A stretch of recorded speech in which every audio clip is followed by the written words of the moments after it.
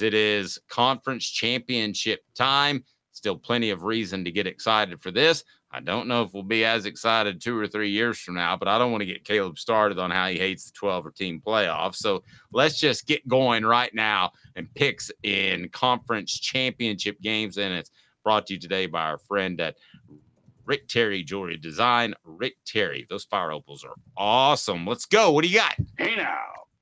All right, so I'm doing something unique this week, guys. Typically, I only bet Scared. SEC and then all top 25 games is what I usually do. By the way, went 4-1 on my bets of the week last week, so now I'm about 52% on both. Just not to brag, I'm very humble, guys. But this week I'm just going to pick all 10 conference championship games, even the group of 5 ones. And I did a little bit of research on them. Oh my Lord! And do the group of 5 quickly. All right, so group of 5 quickly.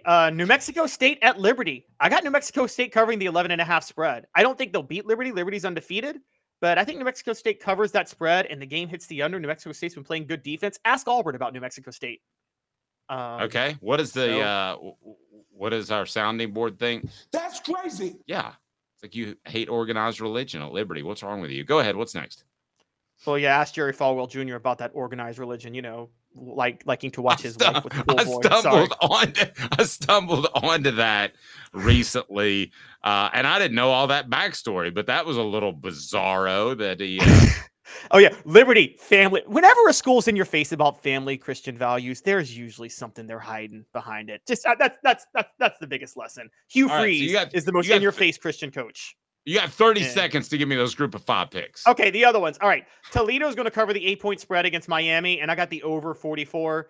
UNLV plus 2.5 against Boise State because Boise State fired their coach, and I hear the players are not happy about the coach being fired. So UNLV's plus 2.5. And then I got the under 58.5. Appalachian State and Troy. Troy's favored by 6, but Appalachian State's red hot. I think they cover that 6-point spread, and I got the over 52.5.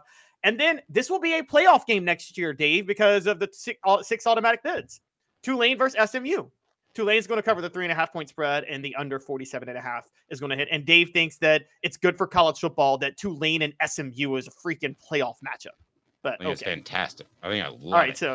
All right, so let's get to the what is it now? The Big 12, Oklahoma State at Texas. No, I'm going to start with Friday night, Pac-12. Okay, I guess I'll just go read a book. You can do what you need to do. Oh no, I'm sorry. Do you want to? Go ahead, and I'm going to give you my input, but give me the spread as well. Let's start where you need to start. All right, so Oregon's favored by 9.5. Dave, I think Oregon's going to cover. I think Oregon's going to beat the brakes off Washington Friday night. That's crazy. That seems really. Yeah, I wouldn't take not as a rule. I wouldn't take 9 in a championship game or a game of matter that that is significant. Well, the over-under is 65.5. I think the under hits with that one. I think Oregon's defense, I think Washington's offense has been struggling for 2 weeks, and Oregon's defense will make it struggle again. I'm your huckleberry. All right, what else we got? All right, so moving on. Texas, Oklahoma State. Dave, I'm sorry. I know you don't like big spreads. I got Texas covering the 15.5-point spread. I think Oklahoma State is the luckiest team in college football this year. They've got TCU 2022 had good luck happening. So I think Texas is going to cover. Quinn Ewers goes off, and I think the over hits because Quinn Ewers goes off.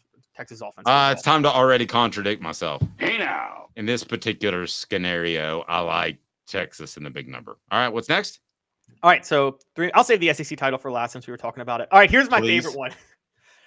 Okay, so here's a bet to stay away from. Stay away from this bet at all costs, and of course, I'm going to bet on it because that's what I do. Say wham. But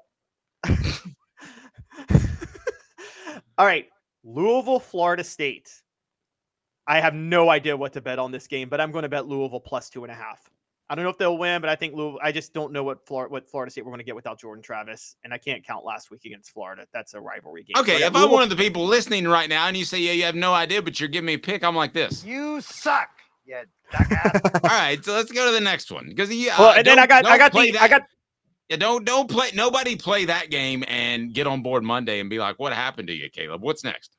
Yeah, and then I've got the over 47.5 with that one. So that's all right. So next, all right, this is my favorite one. I'm pretty much sure about all of these.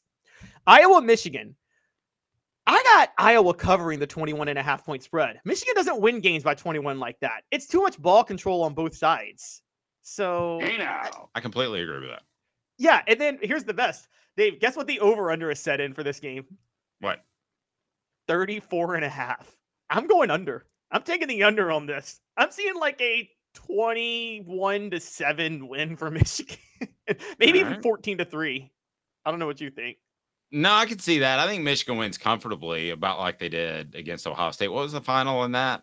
30-24.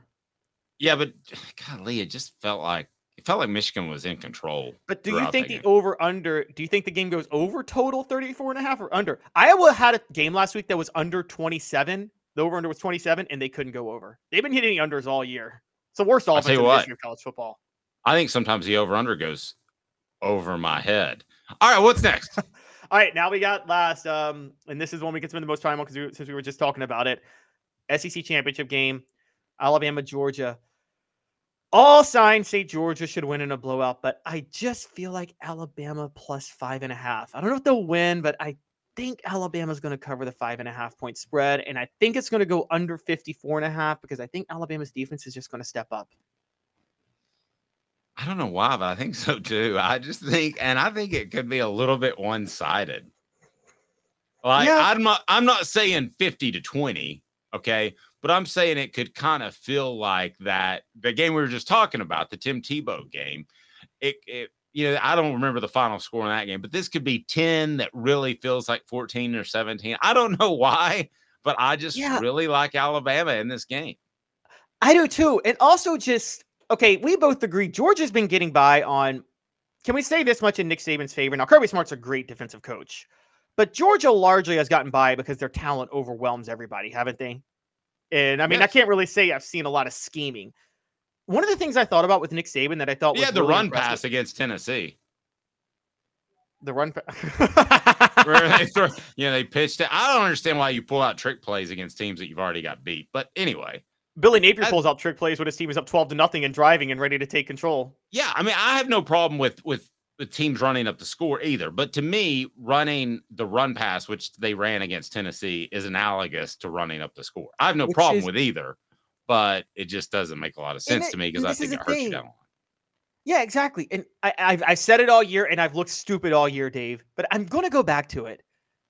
I still am sticking with my guns on this. I'm still going to say that if things get a little tight against a team like Alabama, I trust Nick Saban over Mike Bobo. And That's you Harris Hilton, a great sports track. Yes, I do too. I mean, and I could see this being a game where Georgia looks like the better team for a half and a halftime adjustment, a la Tennessee with Nick Saban. Sports Treasures carrying over 5 million sports treasures and so much more. Follow on Facebook for the best sports memorabilia, daily updates. You go to Facebook and go to Sports Treasures TN. Sports Treasures TN. The daily updates are awesome. I share them on offthehooksports.com. By the way, go to Off the Hook Sports on our Facebook page. Like that, follow, because you'll get the latest information. You can check out the book. The book is what I call it because it's been a bear. Relive the greatest season in Tennessee football with behind-the-scenes story about the 1998 National Championship team. Click below for Celebrate 98, the untold stories behind the Tennessee Vols 1998 National Championship, available in soft and hard copy, personalized autographed copies available. And I can tell you this, nobody that's read the book has come out and completely told me that it sucked. I don't know how you would do that if an author says, because I follow up and I say, I'm just curious how you like the book. And I've learned that they all say, yeah, it's good. I enjoyed it. And I just wonder if some are lying to me. I could see that, but I don't think they are. I don't think they are. I appreciate it. A couple of things I wanted to address real quick. A lot of people, by the way, let me just say this too. A lot of people weighing in on Tennessee's basketball team. We led the show with that, so you can always go back and listen. Well, I'm going to, and before this ends, I'm going to respond to one last comment, but I want to get to, I want to get to one. Smoky Mountain Red. Bobo is not Georgia's Cutcliffe. Sorry. By the way, Smoky Mountain Red, nice enough to say 0 sucks given to Hooker's book. I appreciate that. Bobo is not Georgia's Cutcliffe. Bobo is Georgia's John Chavis, but on the other side of the ball. And so I think that this is what I'm talking about. I think he's getting ready to coach. So he's getting ready to coach middle school football. Is what you're telling me. Well, I'm potentially, I'm potentially seeing a what you just said, 2001 style SEC title game. How much better talent-wise was Tennessee than that LSU team? It wasn't even close, right? They weren't even in the same stratosphere. And Nick Saban and Jimbo Fisher made one adjustment, and Chavis couldn't figure it out for the life of him. And I'm kind of seeing that could happen with Mike Bobo. Now, that's all I wanted to say on that, but I just have to respond to All this I one got to thing. say about that, are you going full Forrest Gump No, here? I want to give a news segment on this. SEC football, I get your point. Vescovi was 0. He should be shameful and embarrassed. I got to break some news on this. Santiago Vescovi was dealing with an injury. He also went back home to Uruguay this off season because there was a personal family matter. We don't know what that family matter is, but Wes Rucker tweeted this out last night, and it's true. He's not been the same since. I think we should all just reserve a little judgment on him because I think we all remember Chris Lofton having that underwhelming senior year, and then we find out what happened. I'm not saying Vescovi has cancer or anything like that. I'm saying that there's a personal matter that he hasn't let us on. And I think it might be affecting his play right now. Well, I was going to mention the Chris Lofton thing. I'll share a quick Uncle Dave story if you don't mind. So Yeah, that's Mike fine. Griffith, who we've had on, was in charge of covering basketball at the time. And they asked me, they said, can you go over and cover this basketball banquet? And I'm like, I've never been asked to cover a banquet in my life, but free food. It's the off season. Sure, I'll go cover it. It counts as a work day. And they basically sat down in an impromptu press conference and said, oh, by the way, the best player on the basketball team has testicular cancer and has had so all year. So you're like, what? I mean, you had no idea that there was any news like that coming out. It was the same thing with the Bruce Pearl press conference, the original one where he had lied to the NCAA. We all thought maybe we kind of thought he was hiring an assistant coach, and Mike Griffith would never admit it, but he got blown away by that. He had no idea that was coming. He was out of town, and I covered the Chris Lofton thing, and I suddenly thought to myself, there are all those people that handled Chris Lofton respectfully, and I want to give you kudos as a fan base. Let's handle this part respectfully, too, because people would say, I don't know what's wrong with Chris Lofton, but something just doesn't seem right. That's a very fair way of saying it. And you can say the same thing with Vescovi because we don't know what's happening with his family. Say that. Don't say he suddenly spit the bit and he's terrible. I would offer that. I'm not telling you I know the inside as to what's going on, but it's something we'll look into. And if it's something I feel like I should and could share with you, I will. But family problems is family problems, kids. We have fun being on here. We enjoy spending time with you. But if that young man has a serious family issue, that trumps all else, needless to say.